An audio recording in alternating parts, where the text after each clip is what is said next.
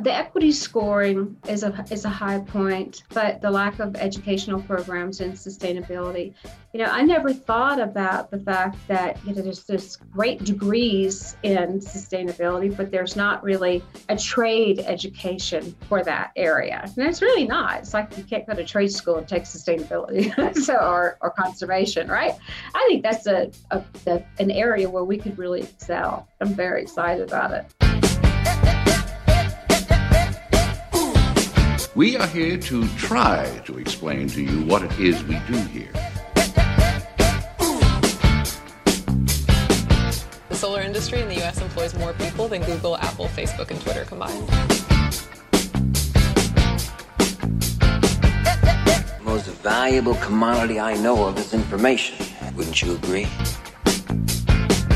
Welcome into the Green Insider Podcast, powered by eRenewable. I am your host, Fred Davis. Episode 42 coming at you right now, and we're very excited about this episode, and we're looking forward to this episode as we welcome to the program Cynthia Nesser, President of the Board of Directors for the Arizona Sustainability Alliance, and very interesting stuff they've got going on over there in Arizona as far as what they're doing with sustainability, not just with tree planting, but also with a renewable education program that they've rolled out to elementary and high school kids. It's something that has definitely been a major boon for the state when it comes to educating folks and the kids on sustainability. But before we get to that, let's hear from our CEO and founder of eRenewable. Here is Mr. Mike Niemer telling you about what we do at eRenewable. Hi, Mike Niemer here, President and CEO of eRenewable. At eRenewable, we bring technology to the sustainability space by hosting real-time online auctions for both PPAs and VPPAs. Our electronic management tool helps streamline the RFP process.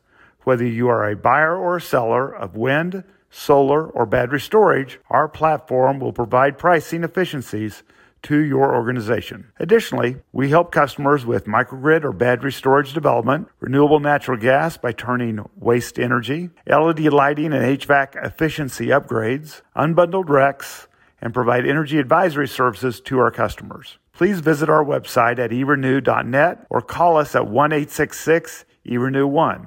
As always, thank you for listening to the Green Insider, powered by eRenewable. Thank you so much for that, Mike. As always, you can find out more about the company over at erenew.net. That's erenew.net. All right, without further ado, let's welcome to the program Cynthia Nesser, President of the Board of Directors for the Arizona Sustainability Alliance. It's actually pretty elaborate. We are working with the cities to have a workforce ready program because not everybody's meant to go to college. And we are working with the Title I schools to work with the more underprivileged kids for summer programs to teach them about renewable energy and conservation, which is really neat because we want to get them interested in those careers. Because even though the area has lots of PhDs, because ASU, the university right there, is has a wonderful education program on sustainability, there are not a lot of workers in that area. And so we need more workers. So we now have a workforce ready program in renewable energy and conservation. So it's really neat. So we just started this, but it's going to grow. It's going to explode because there's such a big interest in it. And we're actually paying the kids to attend our summer course. So they're getting a stipend to actually attend. This is a direct program, part of the AZSA? Yes, and it's in collaboration with the school systems. So we're working with the cities to develop this program, and it's being funded by businesses and grants. So we seek out the funding, and then we work with the cities and the Title I schools and get the students that are interested in those careers. And we're trying to get a workforce ready system. Do they have to attend in person, or are they available to them virtually? It's virtual. Now, the conservation thing, we may have live demonstrations ultimately, but it'll be COVID safety practiced. If some young person was wanting to learn about it and they didn't live in Arizona, allowed to pay a stipend back to your association to attend the class, or is that even allowed? Well, we're going to work on that because this is so new to us too. This is something Right. that we just developed this year that we are thinking about growth because this is something that's going to explode. Already we have so many people interested in it. It's really going to be neat. Yeah, that's awesome. I hope a lot of young people, once they hear this and everything, you start getting more traction around the country. Because we already have a curriculum for it. We've already developed a curriculum. We're working with this specialized curriculum. This is the first thing where you guys are literally getting them involved. How did this thing come about as far as just kind of the genesis of the idea and just how to kind of completion to where the program is right now?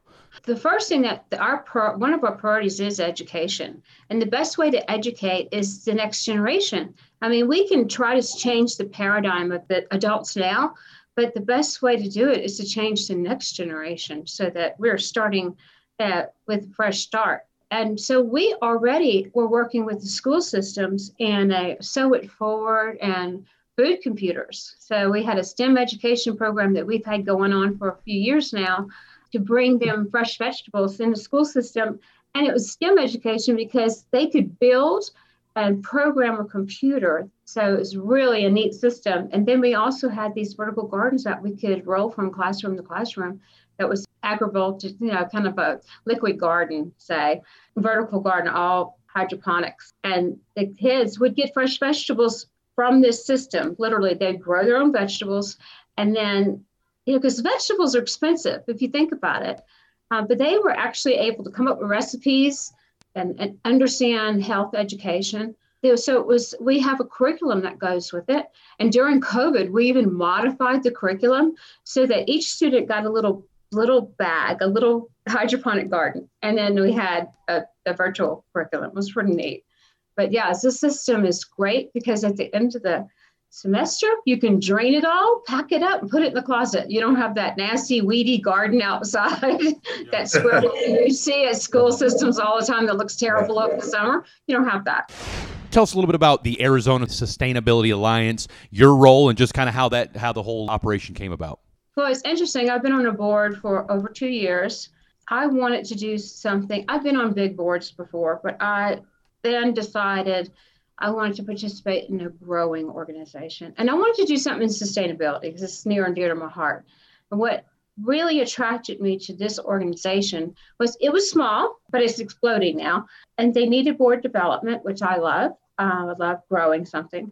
And, I love Arizona. I mean, I like the desert. For whatever reason, I'm very attracted to it. This group has such an interesting set of priorities. They cater to equality, kind of leveling out the playing field.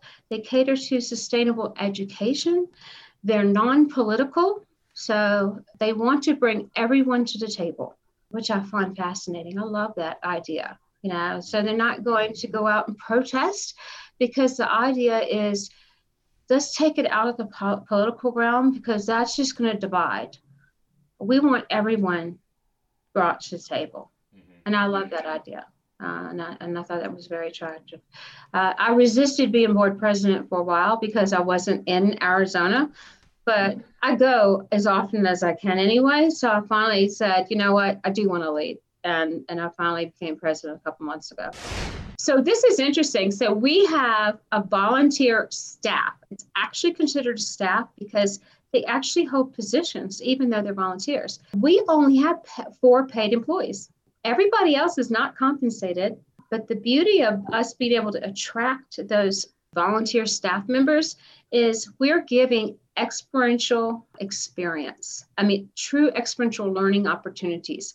So they come out of university, they get a job that may or not be in their field of expertise, but they join us because it is in their field of expertise. They love it. They are getting real-time experience with us. I mean, some in the 20-something-year-old range are heading out $100,000 project. And that's amazing resume material. There are people in their 20-something range that are serving on my board, or they're serving on board committees. They're getting real-time experience with their resume. That's very important to them. So it's the experience that they're getting with AZSA that's so important. And we do not discriminate on age. Everybody brings good ideas to the table. So we love that energy. What was kind of your role in renewable energy prior to AZSA? Not very much. I was more into conservation. So I had done a lot of conservation projects and believe it or not, came from basically an oil and gas background, but was all very much interested in renewable energy. What did you do in the oil and gas field? My husband and I are part owners of a lift boat company. And also I've done a lot of litigation work with oil and gas maritime companies. Two-part question. One, how did you get recruited into the AZSA, and what have you noticed from your oil and gas background in dealing with that for as many years as you did? How transferable have you noticed that skill set transitioning into the renewable side, and how easy has it been for you? Well, I think it's been very easy for me because we're still at a crossroads where there's a balancing act. No system is perfect and a sole answer. So I think that especially as you said, well, of course, spotted in Texas recently with that complete grid failure. There's no one answer. There's many solutions right now. And I'm still a big proponent of LNG as a backup. And there's still a need for backup generators in case of system failure. And we still have to have batteries for solar. We still have to have options. Until things smooth out and there's more research done. But I think it's a good experience for me to have that background and understand that transition. I was already looking into charities in Arizona to join because I love it so much. And they happened to be calling out for board members because they needed some help. They had a very small board. I think they had maybe 4 board members at the time, 2 years ago, and they were calling for help. I called them up and talked to the executive director, and it was love at first chat. We talked for over an hour. So it was perfect. With the tree planting that you guys are doing, just a little bit about the backstory to that, and you mentioned that how it's blown up. Just kind of give us the story about how that whole thing started, your experience with it, and where it's at right now.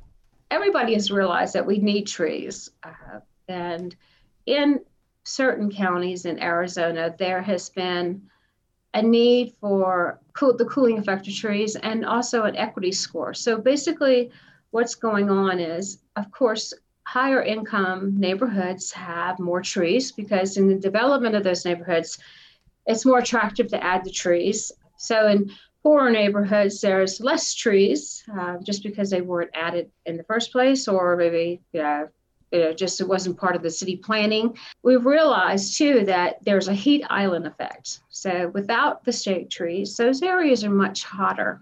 So we're planting trees in those areas to cool them. And we're selecting trees that can handle the drought, they can handle the environment, and they provide more shade. It's that kind of equity scoring where those neighborhoods need more shade, they're hotter, and we're planting the trees that provide more shade. We have a map that shows those hot areas of town, and ironically, they are areas that are usually poorer areas. Are you partnering with the individual towns, or kind of like their Parks and Rec, their Public Works Department? Talk a little bit about how that gets deployed. The conversation as to what neighborhoods are going to get chosen, and then deployment and the planting, if you will, and how that all goes down. We have the benefit of not only working with the counties, that we're working with the school systems as well. So a lot of the schools don't have shade trees. So many of the schools are getting shade trees now. We just recently planted 35 shade trees at a school because there were no shade trees. So the kids would go out during the recess. There's no shade. And from what I hear, it's hot in Arizona. Hot. I was going to say, but I've heard it's a dry heat, though. Is there any truth to that? Yes, but at 114 degrees, who cares? It doesn't matter who you are. 114's hot. Hot. That's hot. You don't want to be in it. Yeah. Cynthia, I saw that you guys were involved with that Arbor Day Foundation and the Bank of America making a donation to one of your municipalities. I think it was Mesa, wasn't it? Yes, Mesa County. And so why don't you tell the listeners what you guys were awarded there? This is fabulous. So Bank of America basically gave us the grant to plant 150 trees, 150 shrubs, and 150, I guess you could call them milkweeds, therefore pollinators. So it's a wonderful idea. Of course, we can't plant them during the summer because they'll just die. It's too hot. So we're basically out of the planting time. But Mesa County has so many areas in which we need to plant trees and shrubs to cool it off.